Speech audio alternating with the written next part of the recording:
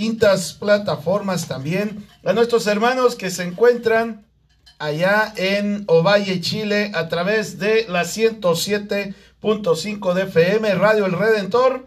Bienvenidos, hermanos. También a nuestros hermanos que se encuentran allá en Delaware, en Baltimore, en todas partes, ¿no? En México, en Nicaragua, en todas partes. En Nicaragua a través de San Sebastián FM Radio. Gracias, hermanos, por estar con nosotros. A nuestros hermanos también les mandamos un saludo y un abrazo fraterno a nuestros hermanos de San Marcos en Guatemala.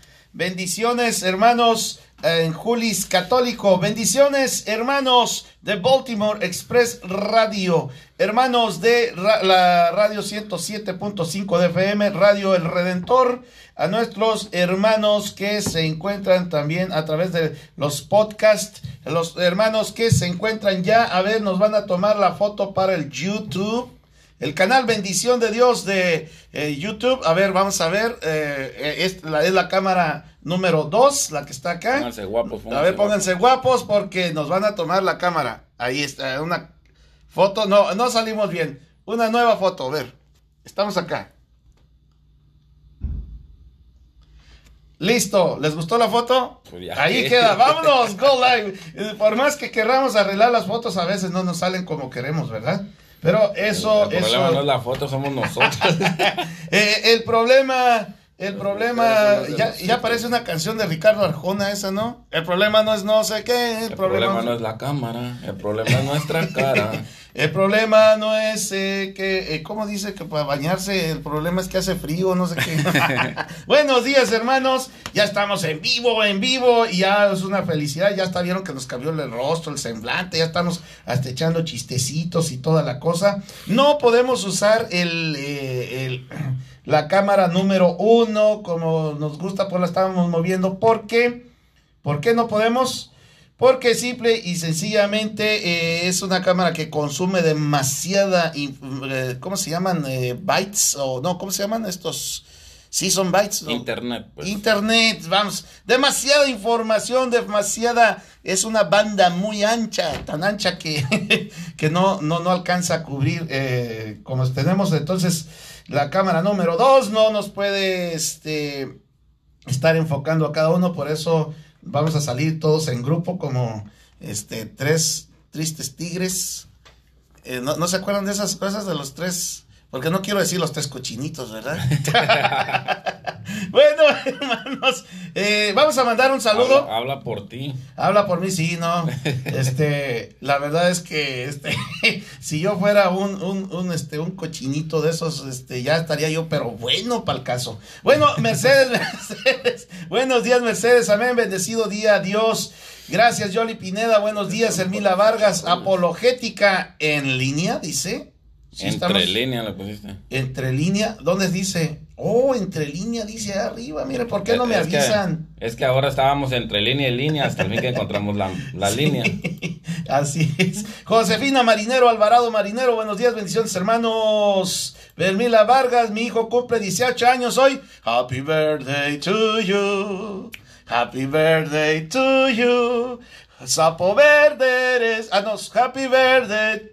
Mira, si su hijo cumple 18 años, entonces lo tuvo de 3 años. Ella, ¿verdad? Que se mira bien jovencita. Mila Vargas, tienes como 25 años. ¿Cómo le hiciste para tener un hijo de 18 años? Saludos a Mila Vargas, a su hijo. ¿Cómo se llama tu hijo? Un abrazo, un saludo. Estas son las mañanitas. Mira, y Eddie está bien puesto para las mañanitas, ¿verdad, Eddie? No, que cantaba el rey David. A los muchachos guapotes se las cantamos aquí. ¡Saludos! Bendiciones.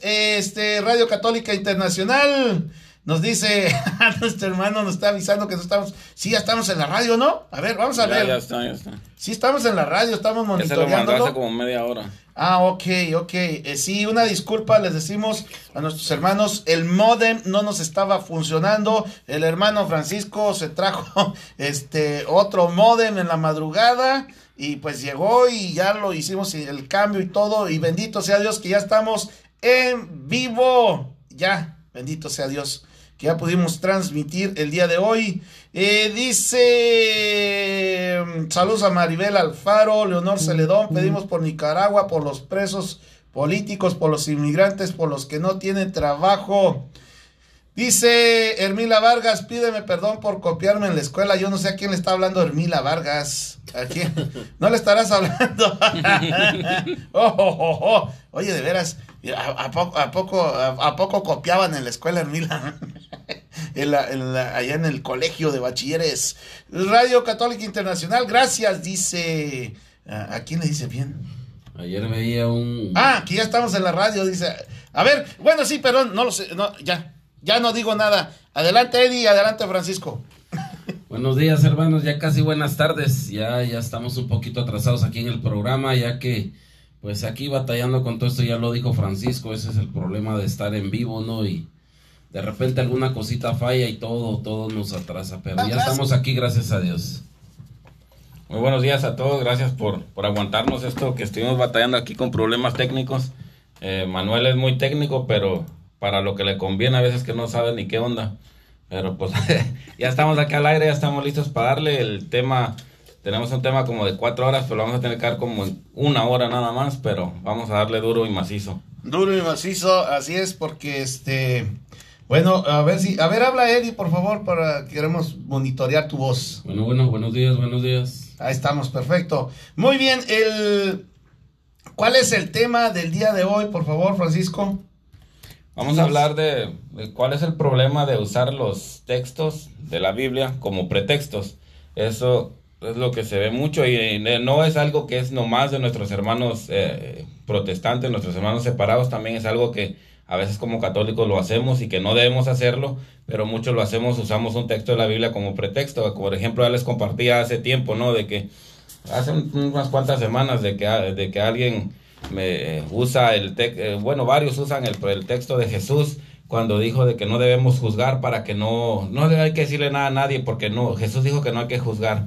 O otro que también que dice, el que esté libre de pecado que tire la primera piedra, como para que te calles, para que no anuncies o denuncies cosas malas que están sucediendo. Entonces eso también es, pero vamos a meternos más a profundidad en lo que son doctrinas y cómo afecta a las doctrinas también cuando a nuestros hermanos separados usan un texto como un pretexto y nos vamos a dar cuenta del error en el que ellos están. O como dijeran allí en lo que tenemos en el YouTube, ¿verdad? Usando la Biblia a nuestra... ¿Cómo decía ahí en el YouTube? A nuestra conveniencia. Eso es lo más triste de todo, Manuel.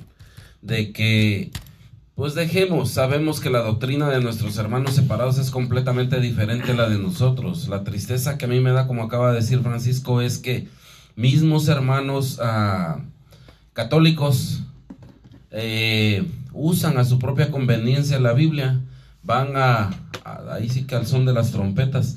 Un ejemplo, fíjate, ayer estaba viendo yo, y no me quiero meter en política, es en lo que menos me gusta a mí hablar, pero estaba escuchando yo el otro día acerca de lo que decía Manuel López Obrador, ¿no? De que quienes tenían que pedir perdón y esto y el otro, y que aquí, pues una tontería absurda.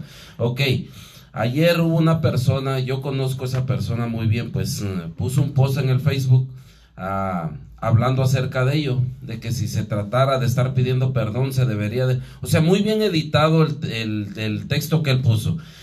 Y me dio tristeza ver, conozco a otro hermano que es de esos de manitas al pecho cada domingo y cada vez que puede, que le responde, bueno, dice, si se trata de pedir entonces perdón, dice, ¿por qué? Fíjate, un mismo católico responde, entonces, ¿por qué la iglesia se queda callada cuando debe de pedir perdón también?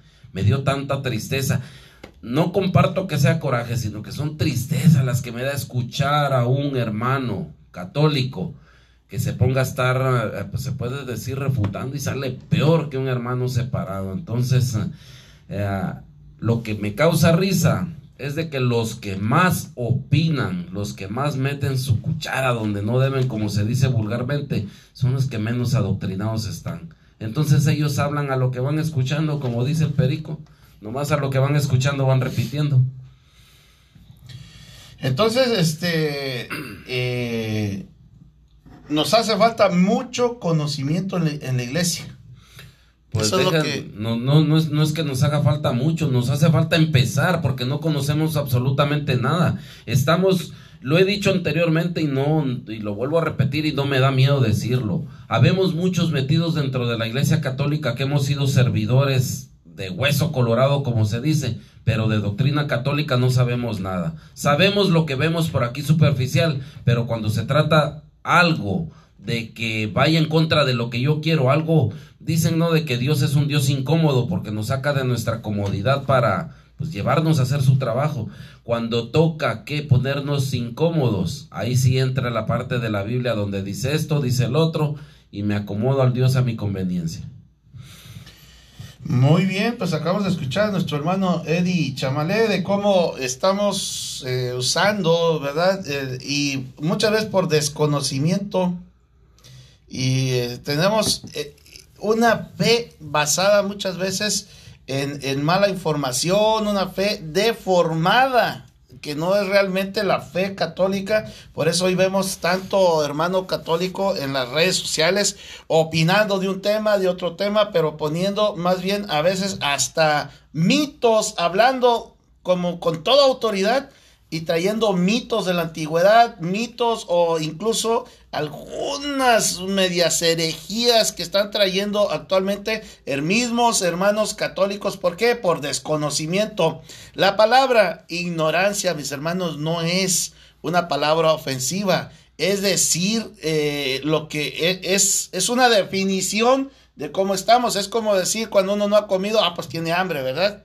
Cuando no has comido, pues y cuando tienes un mes sin comer, uno es un hambriento. Tenemos mucha hambre. Entonces, cuando nosotros no tenemos conocimiento, vamos a hablar de nuestra fe, entonces somos ignorantes en la fe. No es para ofender, pero tenemos mucha ignorancia como católicos sobre temas muy importantes y estamos opinando y opinando y opinando, y ese es un error muy grave que tenemos que nosotros que luchar contra eso. Pero aparte yo saben que veo también, y a uno lo acusan de eso mismo. A mí me dicen mucho y me da pena reconocerlo porque es verdad, sí es cierto, soy un presumido, un ególatra, sí es cierto, pero luchamos contra ese defecto tan grande, ¿verdad? Entonces, pero te dicen, eres esto, eres lo otro, pero también hay gente que sin saber se meten a opinar, sin saber, fíjate, por un gran ego también se ponen allí a estar contradiciendo a alguien que sí sabe, que está publicando algo, por ejemplo, no sé, o está diciendo en una plática, te está diciendo lo que la iglesia enseña, y no, se ponen a refutar con una autoridad y te dicen que eres un creído, que porque tú piensas que todo lo sabes. Pero entonces, ¿quién es el creído? ¿Quién es el que tiene el ego más grande? Es exactamente a lo que me refiero. Nos ponemos a dar nuestra opinión y nos damos ¿cómo sería la palabra? Nos damos como el ser el sabelotodo nosotros, pero a lo que nosotros creemos o a lo que nosotros nos conviene y no a lo que dice la Iglesia Católica. Ese es el problema, de que damos nuestra opinión. Les he compartido también algunas veces, como dice Manuel, no es ego el que sobresalga entre uno, sino que, al menos de mi parte, hermanos, de veras créanmelo, de que yo trato de ir compartiendo lo que voy aprendiendo del día a día, que pues, te puedo decir en estas palabras, a lo mejor está mal dicho, pero lo que Dios me va revelando día a día, yo trato de irlo compartiendo, y no por eso yo soy un sabiondo. No doy la opinión mía, yo comparto lo que dice la iglesia, entonces a eso me baso. Pero por estar hablando de esa manera, pues resulta que pues ahora ya soy un santo, me dicen, ahora ya soy un sabiondo, ahora soy el sabelotodo. Y no se trata de eso, hermano, se trata de ir, al menos en mi caso, yo lo pongo de esta manera, y si estoy mal me corrigen, pero yo soy como muy celoso de lo que es la doctrina católica. Entonces a eso es a lo que yo me abaso, a lo que dice la doctrina católica, a lo que voy aprendiendo diariamente de ellos. Escucho, fíjate, hasta incluso lo mismo que dicen los sacerdotes, me gusta analizarlo y estudiarlo muchas veces porque sabemos que el sacerdote se equivoca también. Entonces por ahí salió el otro día también en el Facebook, hablando alguien de que, ¿por qué entonces si las cosas son así, por qué los sacerdotes no dicen nada? Y que por qué los sacerdotes sí permiten esto, y que por qué... como les dije yo, pues es que hay sacerdotes que están también, ¿cómo es que decía el Papa Benedicto hace un tiempo, Francisco? Malformados, esa es la palabra. Hay sacerdotes que están mal formados también. Estuvieron ellos en el seminario en un tiempo en el cual las enseñanzas eran como las de hoy en día en cualquier escuela, de que órale, te apuras y te vas a graduar y ya estuvo. Entonces el sacerdote se malformó de esa manera también. Pero nosotros no debemos de basarnos incluso a lo que diga el sacerdote. Estudiemos lo que dice el catecismo de la Iglesia Católica, que ahí es donde vamos a encontrar nosotros muchas respuestas. Y no nos dejemos llevar a lo que dijo el YouTube, a lo que dijo el Google. Y es que yo hablé con un sacerdote y me dijo esto, y hablé con otro sacerdote y me dijo esto, luego hablé con otro y me dijo esto, hasta que llegué a un 10º sacerdote que me dijo lo que yo quería escuchar. Entonces ya le hice caso a un sacerdote y me abaso de esto porque un sacerdote me lo dijo. Pues imagínate, tuvimos que llegar hasta 10 sacerdotes para que me dijeran lo que yo quería. Entonces no hago lo que me dijeron los otros 9 y hago lo que me dijo el 10º sacerdote. Ese es el error en el que caemos todos los católicos. Por eso es de que pues los hermanos separados nos critican con esto, con el otro, con acá, porque nosotros actuamos todo lo contrario. No somos ni hermanos protestantes, ni estamos dentro de la Iglesia Católica. Estamos basados en un Dios a mi medida y a mi conveniencia. Así es. Bueno, el tema de hoy que hablábamos no era basado en sobre todo esto. No es inusual escuchar a nuestros hermanos protestantes decir que los católicos no pueden probar con sus creencias con la Biblia. Ellos dicen, no, pues no lo puedes comprobar, eso no está en la Biblia. Aunque lo hacemos bien con la Trinidad o con la divinidad de Cristo, no viene explícitamente en la Biblia, pero eso sí lo cree la mayoría de nuestros hermanos protestantes. Cuando se trata de sus distintivas doctrinas de ellos, cuando es algo que ellos sí creen, entonces aunque no esté explícito en la Biblia, ellos dicen, oh, eso sí está ahí. Pero todo el tiempo lo hacen nomás por atacar el catolicismo, de decir de que no se puede comprobar con la Biblia. Y era algo de que yo quería compartir con ustedes, ¿no? De que un error muy grave en el que caemos muchos de nosotros es de que muchas veces decimos, es que si, porque también me lo he topado con hermanos católicos que dicen, es que si no está en la Biblia, ¿cómo lo vamos a creer? Y volvemos a la misma, y es una vuelta, es un círculo de nunca acabar, que si no está en la Biblia no lo voy a creer, pero lo que sí me conviene, entonces sí lo creo, aunque no esté en la Biblia, pero lo que no me conviene no está en la Biblia. O sea, es un círculo que se va y nunca tiene cómo terminar. Entonces, es muy importante que entendamos, todas las enseñanzas de la Iglesia Católica están aludidas en la Biblia. Muchas que están explícitas, hay otras de que hay alusiones a esas enseñanzas, pero nosotros no nos basamos únicamente en la Biblia, nosotros nos basamos en la Biblia, en la tradición y en el magisterio, que es lo que nos guía. Esos 3 pilares son los que nos guían. Entonces es importante que sepamos esto, no nos dejemos, no nos hagamos protestantes como hablábamos ahorita, que usamos textos y los usamos fuera de contexto para estar para que se acomode a lo que nosotros queremos o que nos digan. Como decía de ahorita, la Iglesia Católica enseña que es un pecado grave para las mujeres amarrarse las trompas para ya no tener hijos, o un hombre hacerse la vasectomía, es un pecado grave. No viene explícitamente en la Biblia, pero hay muchos que dicen, pero pues como no viene en la Biblia lo voy a hacer, y cuando uno les explica, dice, bueno, voy a hablar con un sacerdote, y como dice Eddie, yo conozco no una, sino que varias personas de que han ido a hablar con 1, 2, 3, 4, 5, les dan la enseñanza católica. Cuando van con el 6º, 7º, 8º sacerdote, que se le dice, bueno, pues hazlo, no hay problema. Entonces esa palabra sí cuenta, pero la que me dijeron los otros 6, 7 sacerdotes no cuenta. Entonces ya basta de estar haciendo esto. Vamos, como decía Eddie, vamos a ser católicos, pero católicos verdaderos, no nomás de palabra, no nomás por encimita, sino que vamos a profundizar en lo que creemos, porque nos dejamos llevar por tantas cosas, y muchas de las veces lo queremos hacer un Dios a nuestra medida, que es lo que he compartido con ustedes todo el tiempo. No podemos hacer un Dios a nuestra medida. Si vamos a seguir a Dios, tenemos que seguirlo en los términos de Él, no en los de nosotros.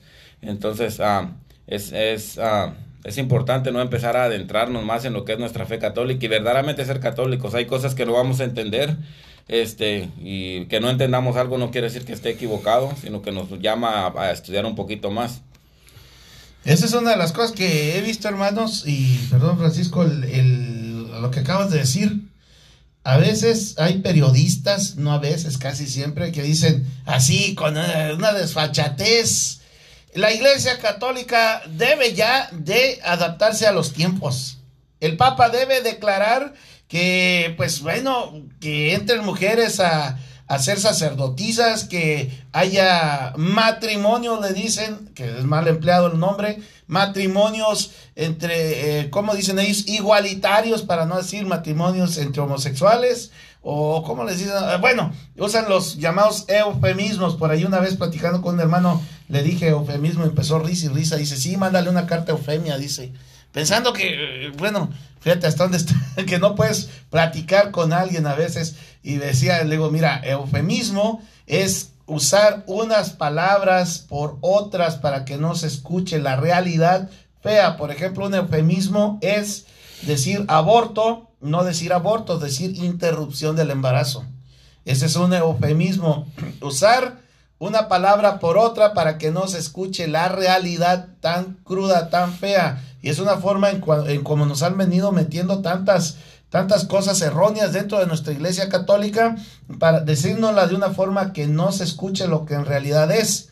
Nos la dan como cuando le daban la medicina a los niños, los papás, con un licuado, con un jugo, con algo dulce, le daban la medicina ahí escondida.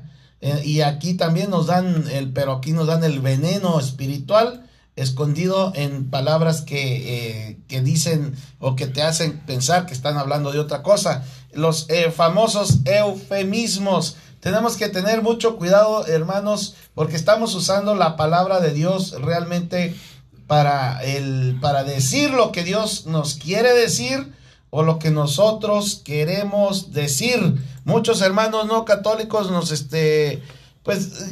acusan a nosotros, ¿verdad? Decía Francisco, de enseñar, dicen ellos, tradiciones de hombres y no sé qué tantas cosas, que porque no están en la Biblia. Pero hay algo importante también, no todo está en la Biblia. Cuando platicaba con hermanos no católicos, yo a veces los hago enojar mucho, porque luego les digo, a ver, hermano, ¿por qué te subes a un avión? ¿Por qué tu pastor se sube a un avión? ¿Cómo que? Digo, los aviones no están en la Biblia. O sea, no deberían de haber inventado aviones. Si no quieres que inventen nada, que no esté en la Biblia, que no se habla nada de lo que no está en la Biblia, bueno, pues vamos todos nosotros a vestirnos así con estas túnicas que usaban antes y vamos al desierto a criar ovejas. Todos vamos a volvernos a usar guaraches, sandalias o como les digan, y vamos a hacer todo como antes, ¿verdad que no? A ver, ¿por qué usas el internet, hermano? ¿Por qué usas el internet? El internet no estaba en la Biblia, no está.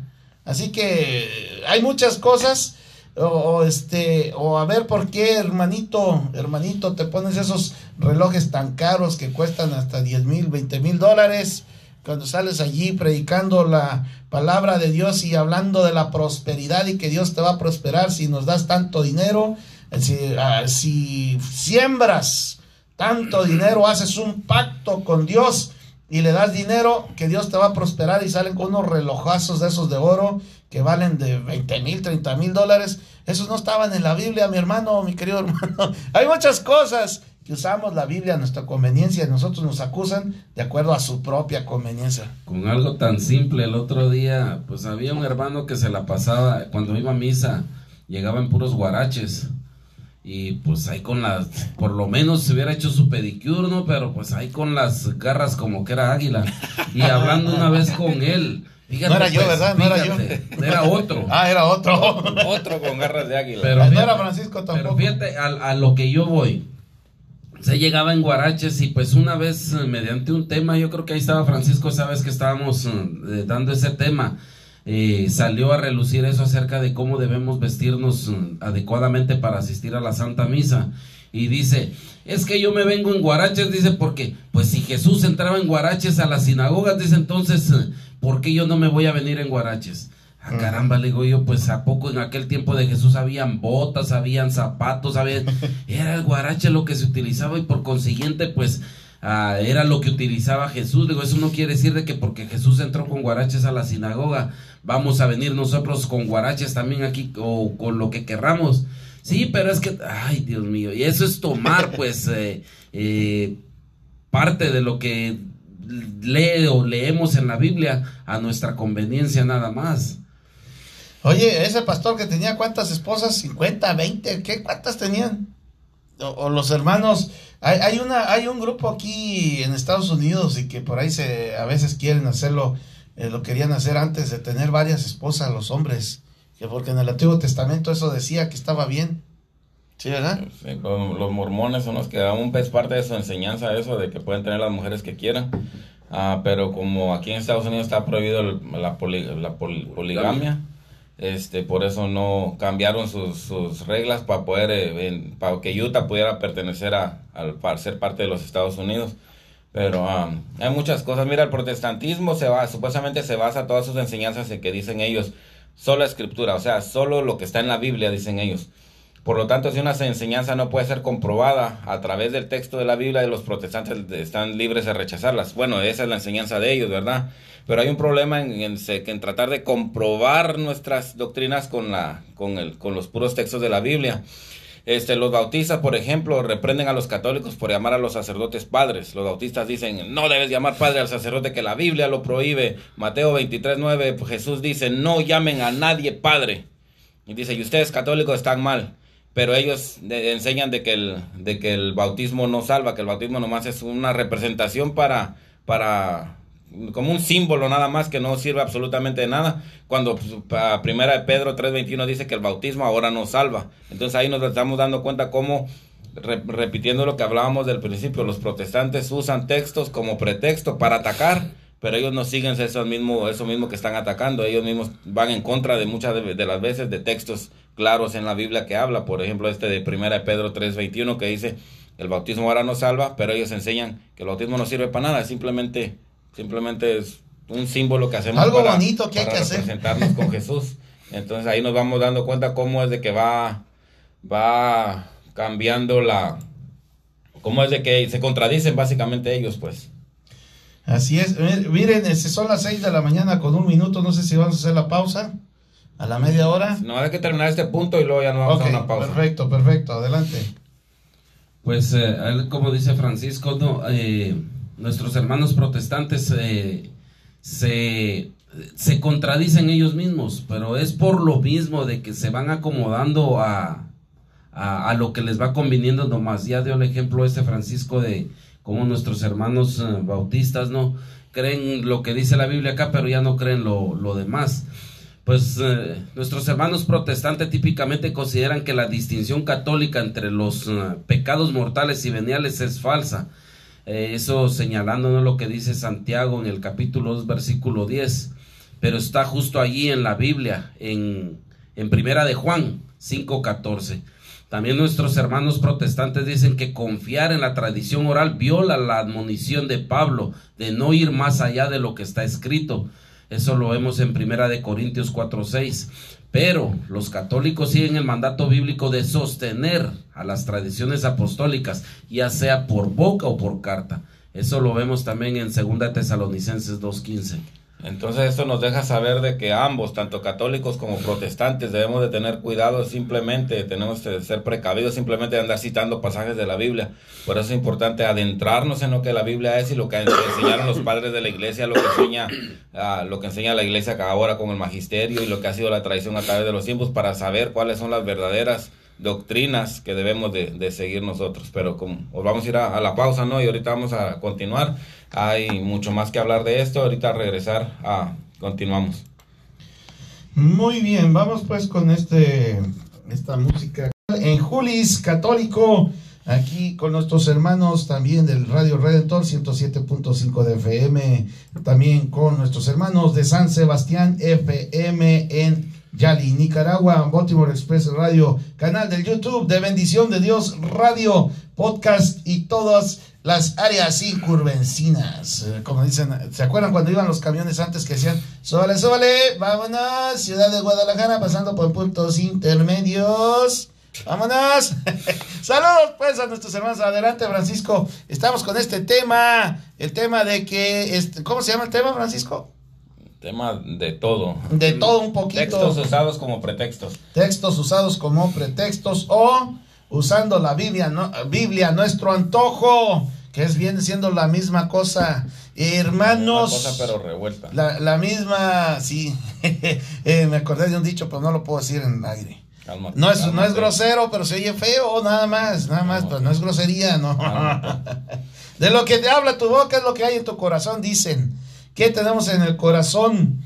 Yo he tenido la oportunidad de hablar con hermanos no católicos, hermanos, y saben una cosa, cuando platicas con unos hermanos y que no tienen razón, y eran unos testigos de Jehová, y por ahí estaban ahí alegando, y alegue, y se brincaban las citas bíblicas. O sea, decíamos una cita y se brincaban un pedacito de la cita porque no lo querían reconocer ni decirlo en público, y se brincaban pedacitos. Oye, decía, sí, qué gran problema para nuestros hermanos testigos de Jehová también, ¿no? Que ahí salió un reportaje donde por años y años han estado escondiendo abuso de menores de parte de sus líderes, cuando es una de sus tácticas primeras en atacar cuando no lo pueden convencer a uno como católico, que dicen, y ahí quédate con tus sacerdotes a pederastas. Y ahorita vemos, ¿no? De que a veces, por eso no es bueno andar acusando, porque a veces no sabemos qué hay detrás del closet. Sí, fíjese, miles y miles de personas. Eso había ya una investigación hace tiempo de los hermanos testigos de Jehová. Ellos tienen como un tribunal de ancianos, generalmente son tres Puros ancianos. Viejitos. ¿Mande? Puros viejitos. Pues no, es que la Biblia les llama ancianos a los presbíteros, entonces son las personas de más alta jerarquía dentro de sus asambleas, o no, se les llaman salones del reino, dentro de sus circuitos. Entonces ellos tienen, en cada lugar tienen ancianos, gente mayor que ya tiene mucho tiempo en ese grupo, y que ya tienen gente sabia, según ellos. Gente sabia, que ya tienen conocimiento. Entonces, cuando alguien tiene un problema ya sea de que la vieron por ahí platicando con otro hombre que no es su marido, cuando cualquier cosa, o una muchacha también que estaba escuchando, no sé, ¿cómo? Los cantantes de moda, ni sé quiénes son ya ni los conozco, pero ese del reggaetón, ¿no? El ese que, ¿cómo se llama? Al Maluma. Ese famoso, Lomas, el de las lomas. Dices que no sé cómo se llama el amigo ese. Lo vieran bailando reggaetón aquí a mi amigo. Sí. Entonces, parece como que tiene artritis. Bueno, entonces, y luego, a ver, síganme contando para saber. No, entonces, las escuchan, las ven escuchando esa música, algo así. Entonces las llaman a ese tribunal de ancianos, y allí ellos deciden, es bien o es mal, tienes que hacer esto. Y fíjense cómo están copiando lo que viene siendo, que no es exactamente ni nada, porque acá en la iglesia el sacramento, la reconciliación, nada que ver, pero ellos hacen algo donde ellos mismos son jueces y emiten sus juicios, ¿cómo se llama? Cuando condenan. Jueces y ejecutores. Ajá, jueces y ejecutores. Entonces, en esos tribunales, ellos deciden quién es culpable y quién no. Y cuando se dan todos estos miles de casos que ya salieron a la luz, muchos, pero son miles de casos, hermanos, de abusos sexuales por parte de miembros no, ellos no se dicen pastor, son los ancianos. Sus ancianos, a su misma gente, simple y sencillamente, pues como ellos son jueces y parte, pues no lo decían ni nada, jamás. Entonces, es una desgracia que han vivido nuestros hermanos no católicos. Yo he leído bastante sobre esos testimonios de gente, pero ellos, miren, no hablan, no dicen nada.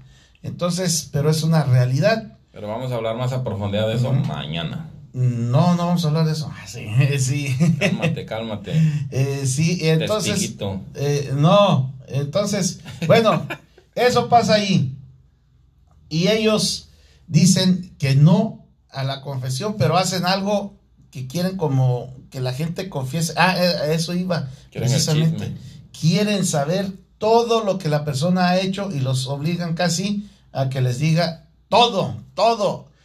Una de las cosas que decían nuestros hermanos que les preguntan, por ejemplo, a los adúlteros, hasta incluso cuántas veces, dónde, cómo, posiciones y cosas de esas. Digo, bueno, eso ya es meterse demasiado con saber el pecado y saber las veces que lo han cometido, pero no ya meterte, eso ya te habla como para qué quieres tú saber más allá, ¿no? Como Si tú estás preguntándole a alguien, ahora Entra imagínate, la morbosidad, es la morbosidad, el morbo. Entonces, hermanos, dicen no a la confesión, pero obligan a su gente a que les confiese todo. Entonces están usando también ahí la Biblia a su modo. Están haciendo que la Biblia les dé razón a ellos, pero católicos, yo no sé ya ni qué onda. Ya parece cierto presidente que conozco yo, que dice una cosa pero él hace otra. Y así es. ya no hablo de eso. Bueno, pues volviendo más al tema, otro problema que existe en realidad es que hay muchos textos que se usan que no pueden ser excluidos de hacerlos teológicos. Cualquier texto que uses de la Biblia lo puedes hacer teológico rápidamente para que se acomode a la posición doctrinal que tú tienes, ¿no? Una vez más, el protestantismo ofrece algunas de las pruebas más convincentes de que este es el caso. Consideremos su doctrina fundacional o fundamental que ellos tienen, que es la justificación solamente por la fe, que es el sola fide. Esta idea es una contradicción exacta al texto de Santiago 2:24. Santiago 2:24 dice que el hombre es salvado por obras y no solo por la fe, y en cambio ellos dicen, no, nos salvamos solo por la fe, contradiciendo directamente esto. Los protestantes no tienen ningún problema para tratar de evadir este texto, simplemente lo hacen a un lado para no hacerle caso y seguir con los textos que aparentemente dicen lo que ellos dicen. Por ejemplo, Romanos 3:28, que habla de que no nos salvamos por la ley, sino que por la fe. Ellos le agregan solamente por la fe ahí para que se acomode a lo que ellos creen. Entonces son otros textos de que están sacados de contexto y usados para su conveniencia. Independientemente de qué interpretación sea la correcta, el punto es que si los intérpretes protestantes pueden justificar incluso una contradicción directa de la Escritura, entonces el catolicismo puede surgir ileso de cualquier cargo de enseñanzas doctrinales que supuestamente no están basadas en la Biblia. Entonces por eso es de que no, ese argumento que usan nuestros hermanos separados de que si no está en la Biblia directamente no se debe creer, se puede desechar porque ni siquiera ellos lo siguen. Así es, y salud, Eddie, andas medio malo. Ando resfriadillo. Ya tienes 6 años enfermo. Tienes 6 años enfermo. 6 y medio. ¿Sabes qué? A eso de lo que está diciendo Francisco ahorita, no. Creo que es la primera carta de San Juan, ¿no? Donde dice de que no todo lo que hizo Jesús está escrito en la Biblia. ¿Dónde está Evangelio, eso? En el Evangelio de San Juan, perdón. Que no todo dice lo que hizo Jesús está escrito en la Biblia. Entonces eso es exactamente a lo cual nosotros como cristianos católicos nos basamos, que no todo está en la Biblia, pero nosotros tenemos el magisterio y la tradición también. Entonces no nos basamos a que si no dice esto en la Biblia no lo vamos a llevar a cabo. Hay una enseñanza previa acerca de todo eso, hay un estudio previo acerca de todo esto. No es nomás de que vamos a venir a dar nuestra propia opinión como lo hacen nuestros hermanos separados. Vienen, te sacan un texto de la Biblia, te lo leen, lo sacan de contexto, lo utilizan de pretexto para confundirte, y cuando les refutas con otro texto de la Biblia dice, oh no, ese no cuenta, como les contaba el otro día que pasó con un hermano que llegó a visitarme ahí a la casa, hablando acerca de esto de la fe. Cuando le empecé a sacar los textos yo de Santiago, de que pues la fe va acompañada con las obras, dice, oh no, dice, es que esa carta de Santiago, dice, no debería de estar en la Biblia, dice, porque pues, no pertenece a la Biblia, dice. Ay, Dios mío, bendito. Entonces lo que te conviene sí, lo que no te conviene no. Y es así con muchos, y vuelvo a repetirlo, el tema va dirigido a nuestros hermanos católicos, porque son los que más protestan. Son católicos, son los que más protestan, peor que los protestantes. ¿Cómo? A ver, ¿cómo está eso? Creo que los hermanos católicos son nuestros hermanos, es lo que te decía hace un rato. Los hermanos mal instruidos, que creen que saben mucho, muchas de las veces son peor que los protestantes. Son peor que los protestantes. Porque te afirman cosas de que no son ciertas, pero ellos como lo leyeron por algún lado o porque vieron un video en YouTube, dicen, es cierto porque ahí lo miré. Entonces fíjense, hermanos, ahí estaba platicando con un hermano, un señor del coro, y dice, no, mira qué bonito, qué bonita está esta serie de tal así, ustedes saben, la que produce Edir Macedo. Edir Macedo es el pastor, iniciador, el fundador de la secta Pare de Sufrir, o ¿cómo se llama? Iglesia Universal. Pare de Sufrir, de allá de Brasil. Entonces, ellos están produciendo una serie como son series o telenovelas en donde están poniendo cosas de pasajes bíblicos, pero un 89%, 90% es mentira, son solamente cosas que ellos están inventando para hacer más, para que la gente le guste la serie, y de lo que cuentan, de lo que está de la Biblia, lo que sí está en la Biblia, pero lo cuentan tergiversado. Entonces, pues lo hicieron una novela, básicamente, ya se inventaron historias y sí, lo hicieron una novela, ¿no? Es una novela, y entonces dice, ¿usted no ve eso? No, yo no veo eso. ¿Por qué? Eso está bien bonito, mire, habla de Dios, de la Biblia. ¿Viste qué bueno terminó el capítulo anoche? No. ¿Qué hizo? Entonces, me invitaron a cenar y tienen una televisión, no, a comer ya en la tarde. Saludos, don Manuel, mi tocayo. Dice, pues yo la veo, dice, sí, yo sé, ¿verdad?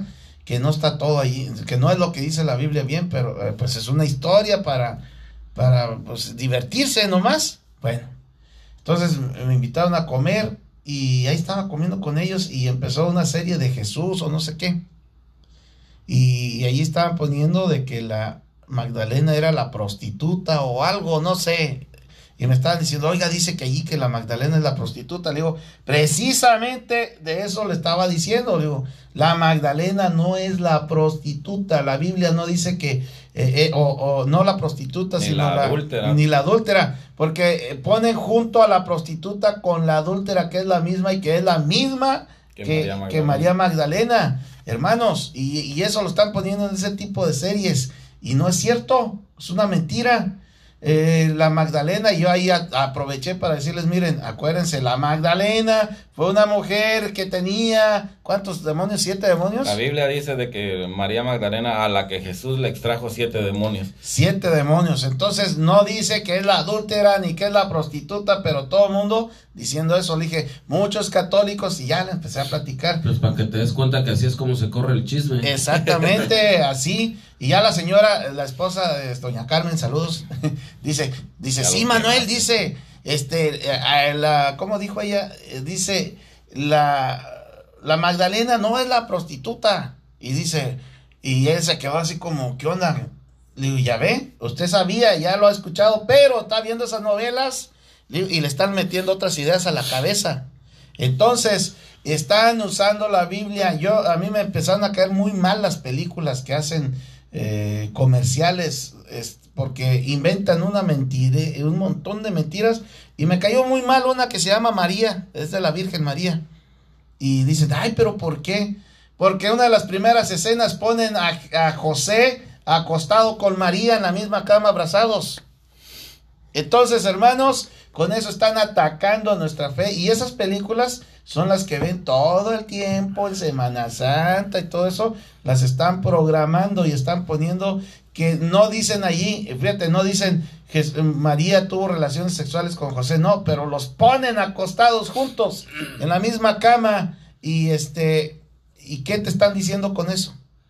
Ahora sí vendría aquí un promo, ¿no? De que si quieren ver buenas películas cristianas, vámonos al YouTube, ahí encontramos la vida de todos los santos, y esas son buenas también.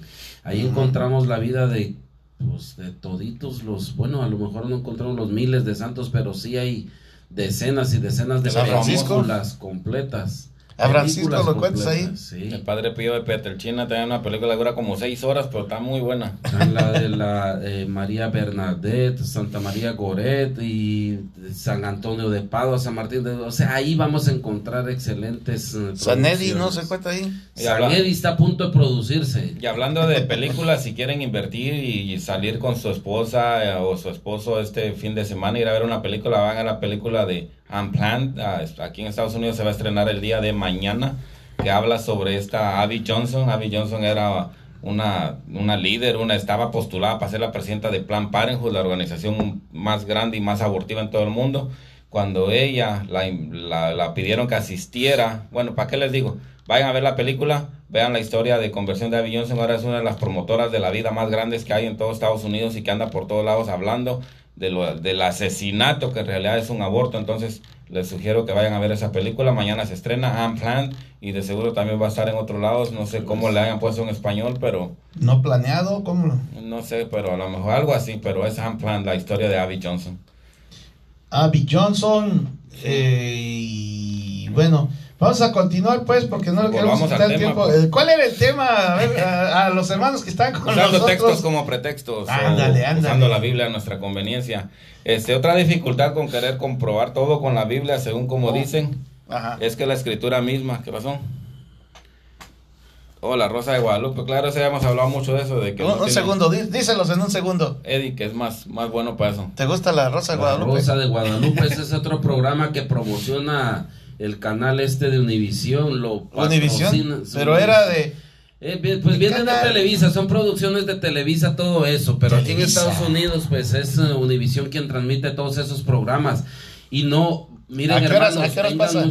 Está toda hora, lo pasan. Fíjense, estos canales, yo pienso, estarán quedando sin mucha audiencia, o yo no sé qué esté pasando, pero pasan el mismo programa 2-3 veces en un lapso de 24 horas, lo pasan todas sus plataformas también. Y esto es bien importante, hermanos, grabémonoslo. No porque nos pongan la imagen de la Virgen o un Cristo en algún programa, eso quiere decir de que esto es cristiano. Yo he visto muchos lugares donde dice, se lee la mano, se tiran las cartas, se te lee el café, se te lee no sé qué tanto. Y en la puerta de la entrada de esos lugares, una estatuilla de Cristo o de la Virgen María. Una falsedad grande. Entonces así es ese programa de la Virgen de Guadalupe. No tiene nada de la Rosa de Guadalupe, perdón. Esto no tiene nada de cristiano, absolutamente nada. Te pintan a la Virgen María ahí, te la ponen y hasta te ponen las mañanitas en la catedral cuando termina con todos los artistas. Y de cristiano esto no tiene nada. Esto es una contradicción totalmente a nuestra fe también. Están poniendo, con el perdón de nuestro Señor Jesucristo, pero están poniendo a la Virgen María por encima de él como que ella es la milagrosa. Están poniendo una rosa como amuleto, que es la que a través de ese amuleto la Virgen María hace los milagros. Entonces no es conveniente que lo veamos. Fíjense, el otro día hablando con un sacerdote, dice el mismo sacerdote, dice, es que por ahí me han dicho que hay un programa muy bueno, dice que la Rosa de Guadalupe, párele, de el amigo que está y le empieza a decir, mire padre, le dijo, esto es así, y le empieza a contar todo. No, dice el padre, yo no lo he visto, dice, me lo han platicado, pero como me lo platicaron se oía muy interesante, dice, entonces no es conveniente verlo. Le dice este amigo, no padre, le dice, no es conveniente verlo, le dice, por esto y esto y esto, ya le explicó. No, dice, pues es bueno saberlo, dice este sacerdote, porque pues para difundirlo uno también entonces ya ni por curiosidad. Ok, ahora volvamos al tema porque ya se nos va a acabar el tiempo y todavía nos falta mucho que hablar. Quedan 15 minutos. Dice, una dificultad grande, como dije ahorita, pues, de tratar de comprobar todo con textos de la Escritura es porque a veces hay cosas que parecen que se dicen lo opuesto en la Biblia, ¿no? Por ejemplo, esto requiere de la teología para resolver qué es lo que en realidad quiere decir o por qué se escribió de esa manera. Por ejemplo, en Génesis 6:6, ¿cómo es que nos dice Génesis 6:6, Eddie? En Génesis 6:6 ahí nos habla, vamos a ver, vamos a comprobar con la Biblia, así como hacen nuestros hermanos separados, si es que Dios cambia. ¿Cambia Dios o no cambia Dios? Génesis 6:6 nos dice de la siguiente manera. Se arrepintió pues de haber creado al hombre y se afligió su corazón. Entonces, y luego Malaquías 3:6, ¿cómo nos irá a decir? Entonces aquí se arrepintió Dios de haber hecho al hombre y se entristeció su corazón. Génesis 6, entonces Dios sí puede cambiar, ¿verdad? Él tenía la mentalidad, tenía el deseo de crear al hombre, pero luego que lo creó y el hombre cayó comiendo el fruto prohibido, Dios se arrepintió, entonces Dios cambió su mentalidad y estaba arrepentido de haber creado al hombre, ahí lo dice, ¿no? Dios se arrepintió de haber creado al hombre. Entonces, eso nos dice nos dice de que Dios sí puede, Dios sí puede cambiar. Ahora Malaquías, vamos a ver qué nos dice Malaquías. ¿Cuál era? Malaquías 3:6. Malaquías, déjame ver. Ya se me olvidó, Malaquías 3:6, así es, Malaquías 3:6 nos va a decir de otra manera. Ahí nos va a hablar de cómo es de que Dios no cambia. Ahí nos dice Malaquías 3:6, nos dice claramente, dice, porque yo, Yahvé, no cambio. Y ahí lo está diciendo Malaquías 3:6, porque yo, Yahvé, no cambio. Pero en Génesis miramos de que decía de que sí cambia, porque se arrepintió de haber creado al hombre.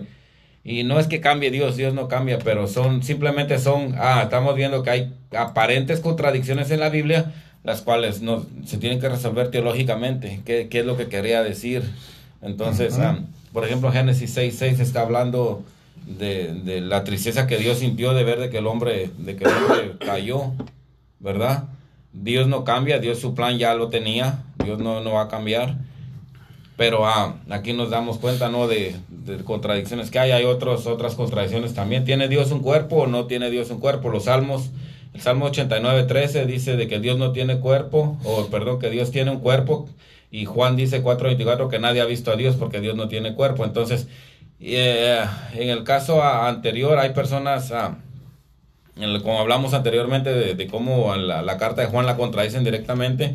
Dice, se salva la gente, las personas se salvan por obras, como nos dice Santiago 2:24, o no, como dice Romanos 3:28.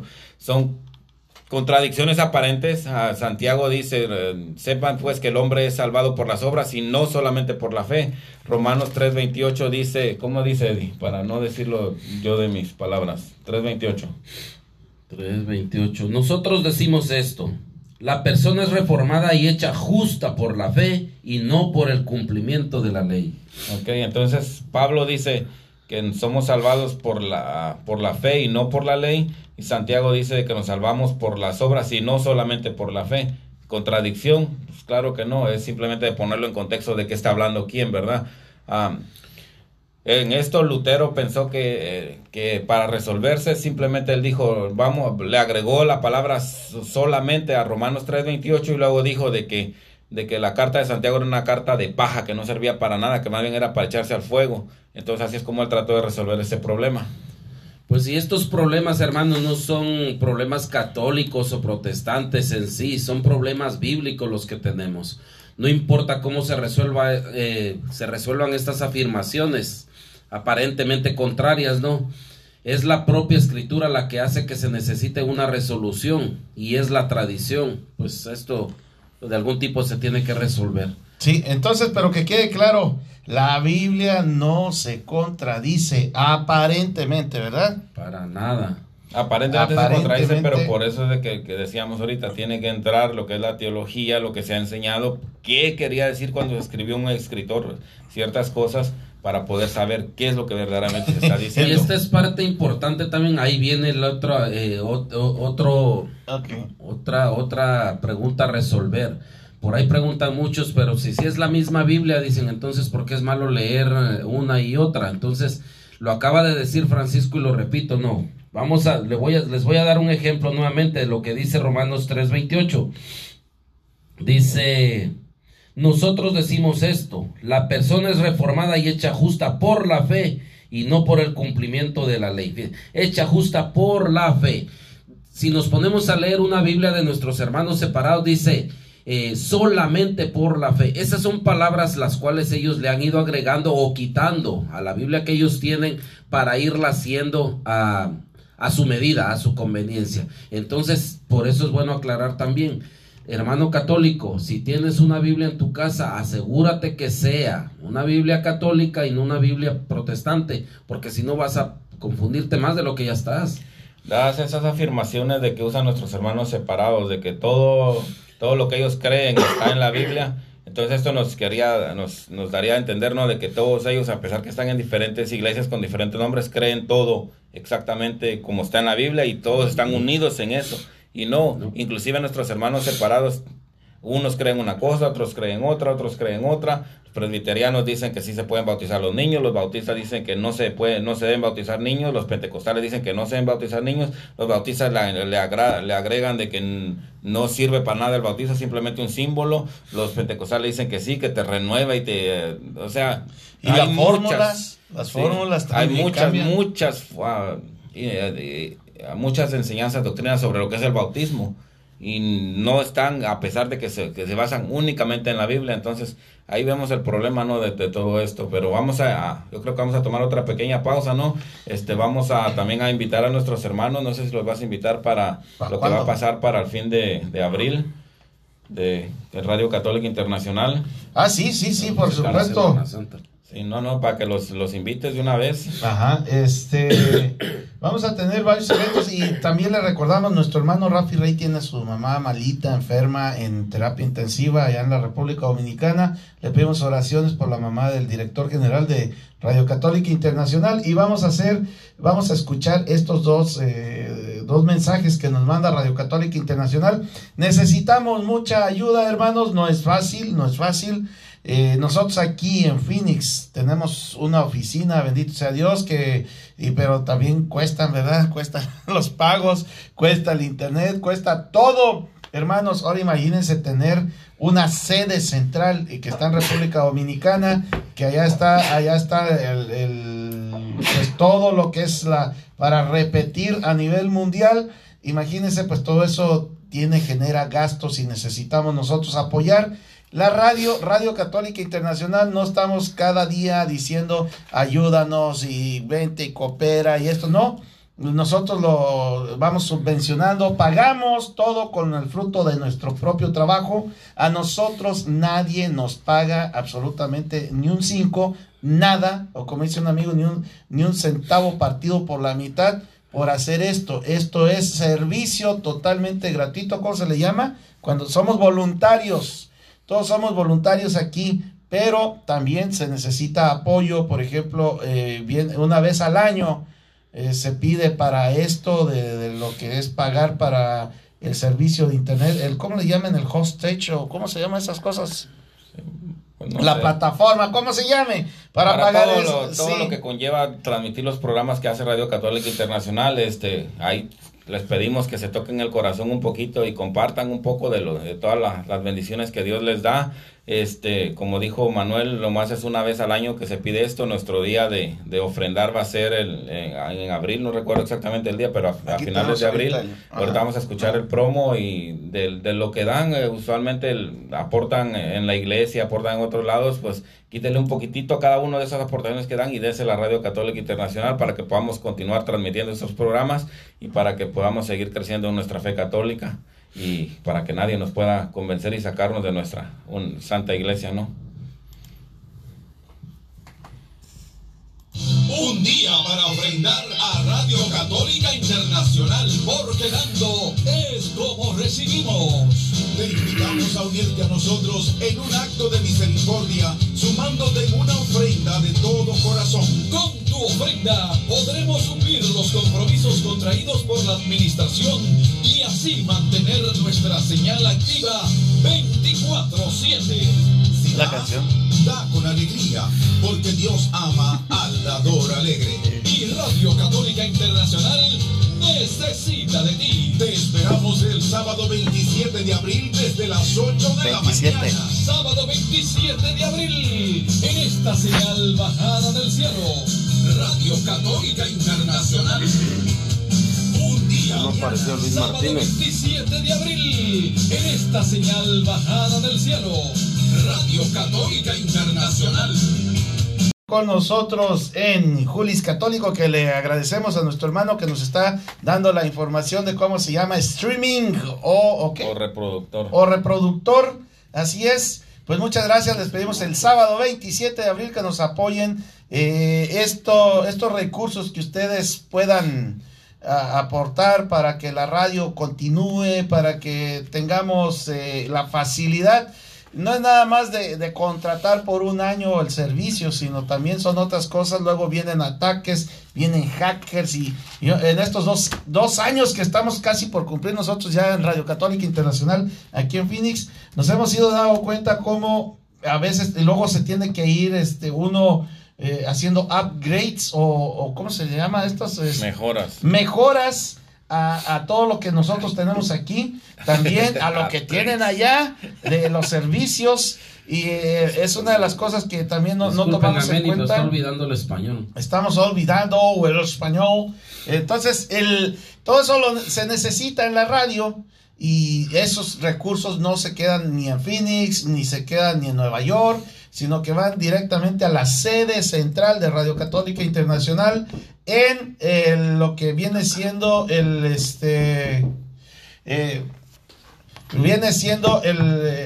las oficinas centrales, el streaming en la República Dominicana, que es la sede central. Así que hermanos, les pedimos que si nos pueden ayudar, vamos a pedirles que nos apoyen con esto en este día. Y bueno, tenemos por ahí una visita. Vamos a continuar ya con el tema.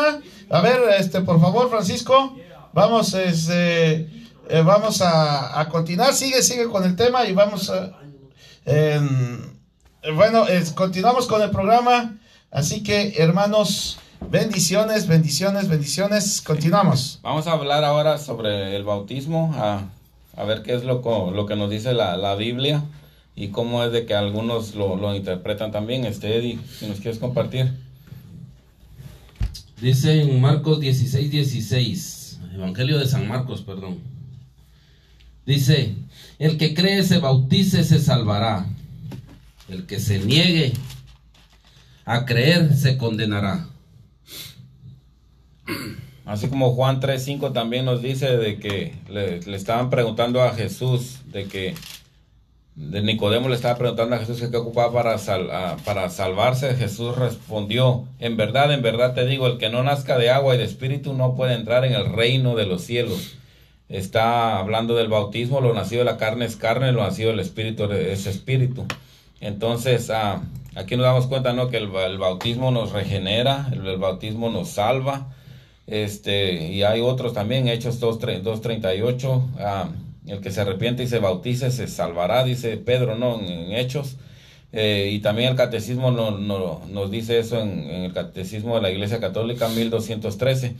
Dice: basados solo en la Biblia, los protestantes han desarrollado varias opiniones. Algunos creen que el bautismo es meramente una profesión simbólica de fe, como ya lo habíamos hablado.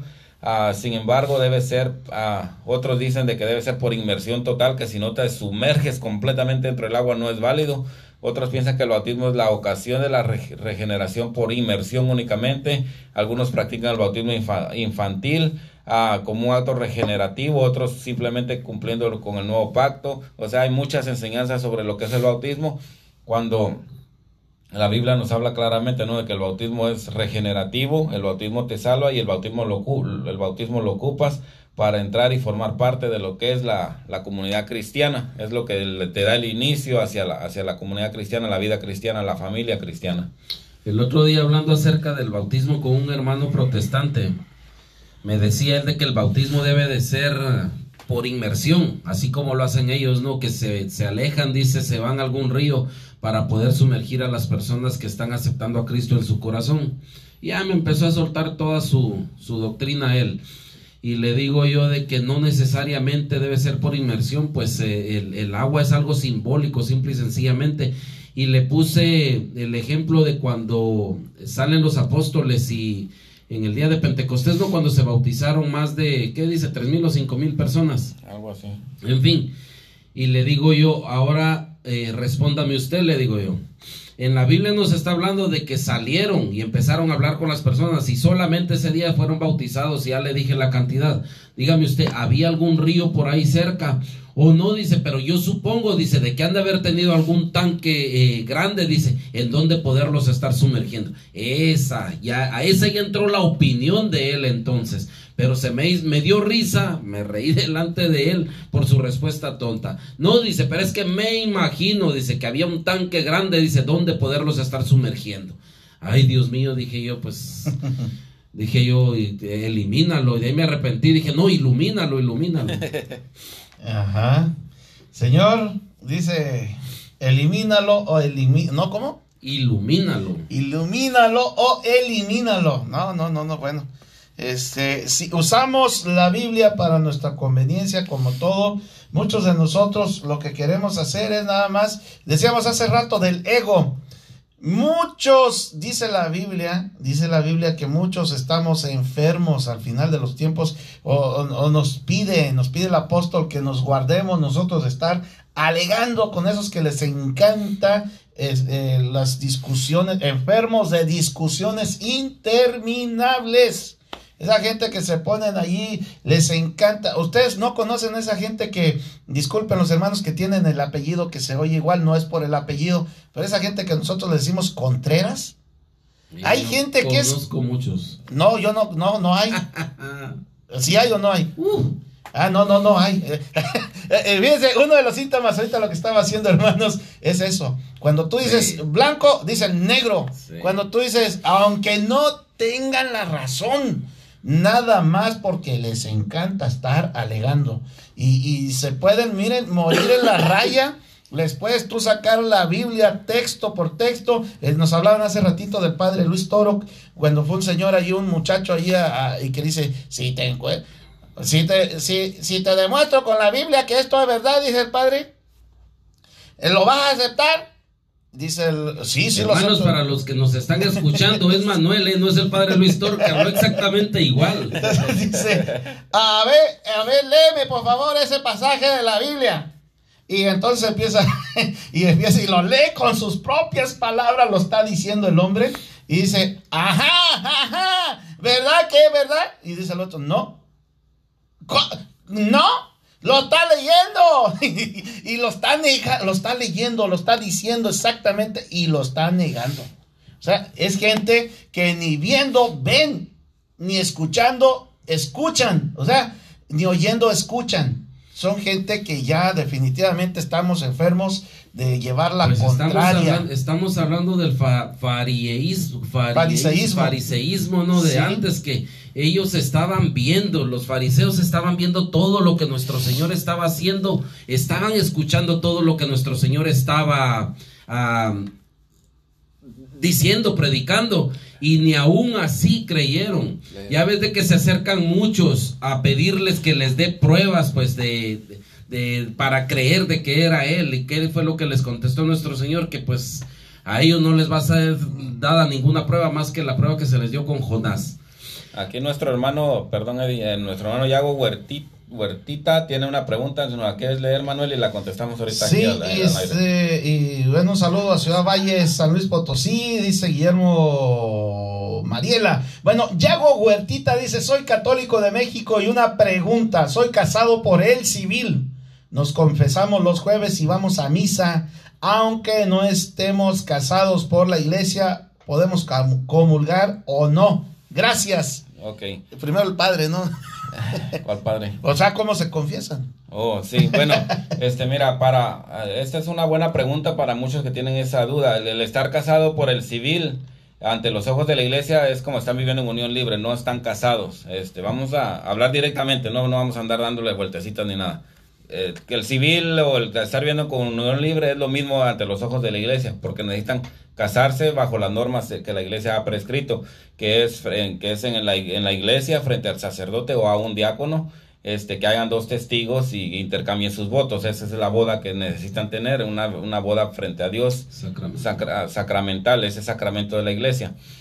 Segundo, para poderse confesar necesita que haber arrepentimiento y la disposición a no volver a pecar. Si están viviendo en una unión libre, en una unión civil únicamente, no casados por la iglesia, aunque vayan y se confiesen, no se les puede absolver de sus pecados porque van a volver a ese mismo pecado. No tienen intención, al menos de que hayan hecho un acuerdo con el sacerdote, pero eso ya es en privado, que hablan con el sacerdote, hacen un acuerdo que van a vivir como no como marido y mujer, sino que como hermanos. Pues básicamente quiere decir que no van a tener relaciones sexuales. Si se comprometen a eso y de verdad lo van a cumplir, entonces tienen que hablar con el sacerdote y pueden llegar a un acuerdo y confesarse.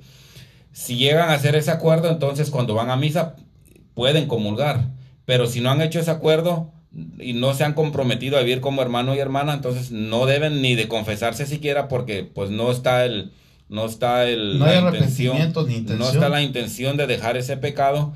Más bien busquen al sacerdote, cásense por la iglesia, prepárense y cásense por la iglesia, y luego ya pueden comulgar y confesarse y comulgar sin ningún problema. Entonces, si no están casados por la iglesia, no deben confesarse, porque no se les puede absolver, y tampoco pueden comulgar. A misa no falten, la misa es muy importante de que no falten, sigan yendo, aún pertenecen a la comunidad cristiana, simplemente tienen que resolver ese detalle.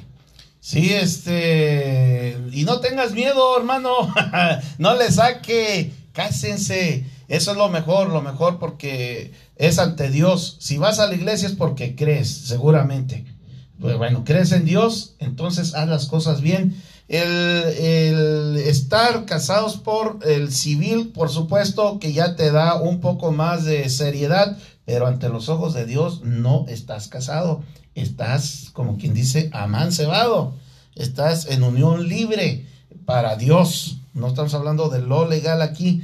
Yo no sé cómo sea la preparación y el tiempo que piden en las diócesis en México, ¿no? Pero por ejemplo aquí en Estados Unidos, voy a tratar de explicar esto en un minuto para que nos lo entiendan muchos hermanos que tienen miedo cuando van a una iglesia católica, porque un pastor tampoco puede ejercer ese sacramento y decirles, ya están casados. No, debe de ser mediante la iglesia católica.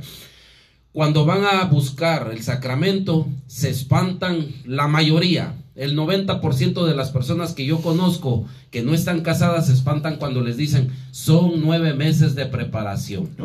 Ahí va la aclaración, hermanos. Cuando se les dice son 9 meses de preparación, no quiere decir que van a estar 9 meses, los 7 días de la semana metidos en la iglesia, encerrados escuchando no, es una preparación de 9 meses, porque en 9 meses son 7 pasos a seguir. Les doy a cómo se da aquí en Estados Unidos, no sé cómo sea en México, pero aquí se lleva el paso 1, que viene siendo la entrevista.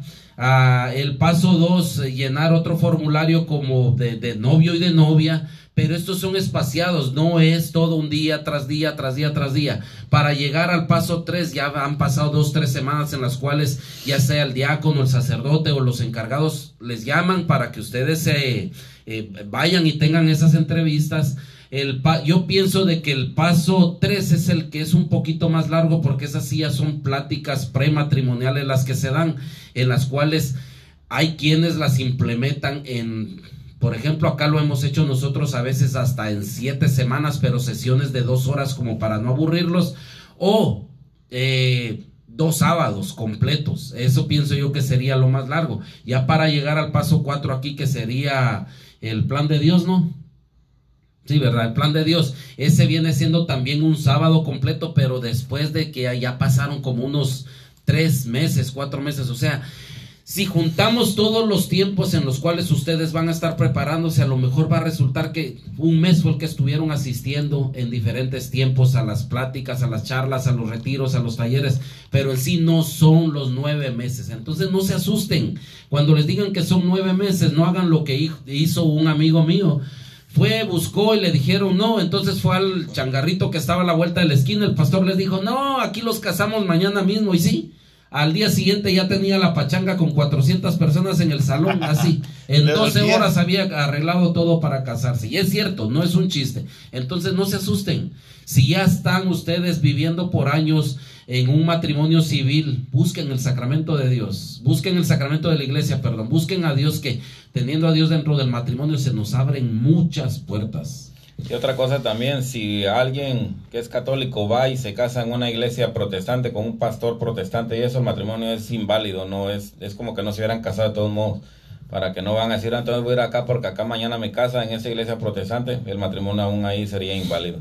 Sí, y nada más ya apuntando lo último, ya casi nos vamos. Recuerdo un sacerdote que estaba ahí en nuestra parroquia, muy, muy apegado a lo que son las cosas.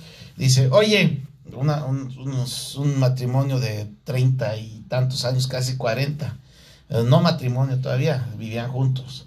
Y dice que querían confesarse y que se iban a comprometer. Dice, no, dice, aquí nada de que yo en mi cuarto y él en su cuarto están en la misma casa, dice, yo no les creo nada, dice, se van a acostar, dice, yo no me voy a echar ese pecado de estarlos absolviendo para que estén comulgando nomás para darles gusto, que se casen, dice, y entonces ahora sí, ándale. Sí, claro. Porque son jóvenes. Sí, es que es lo que dice el padre Ángel Espinosa de los Monteros también, de que él no da ese permiso de que vivan como hermano y hermana, que duerman en cuartos separados, que porque ahí va a estar la tentación todo el tiempo.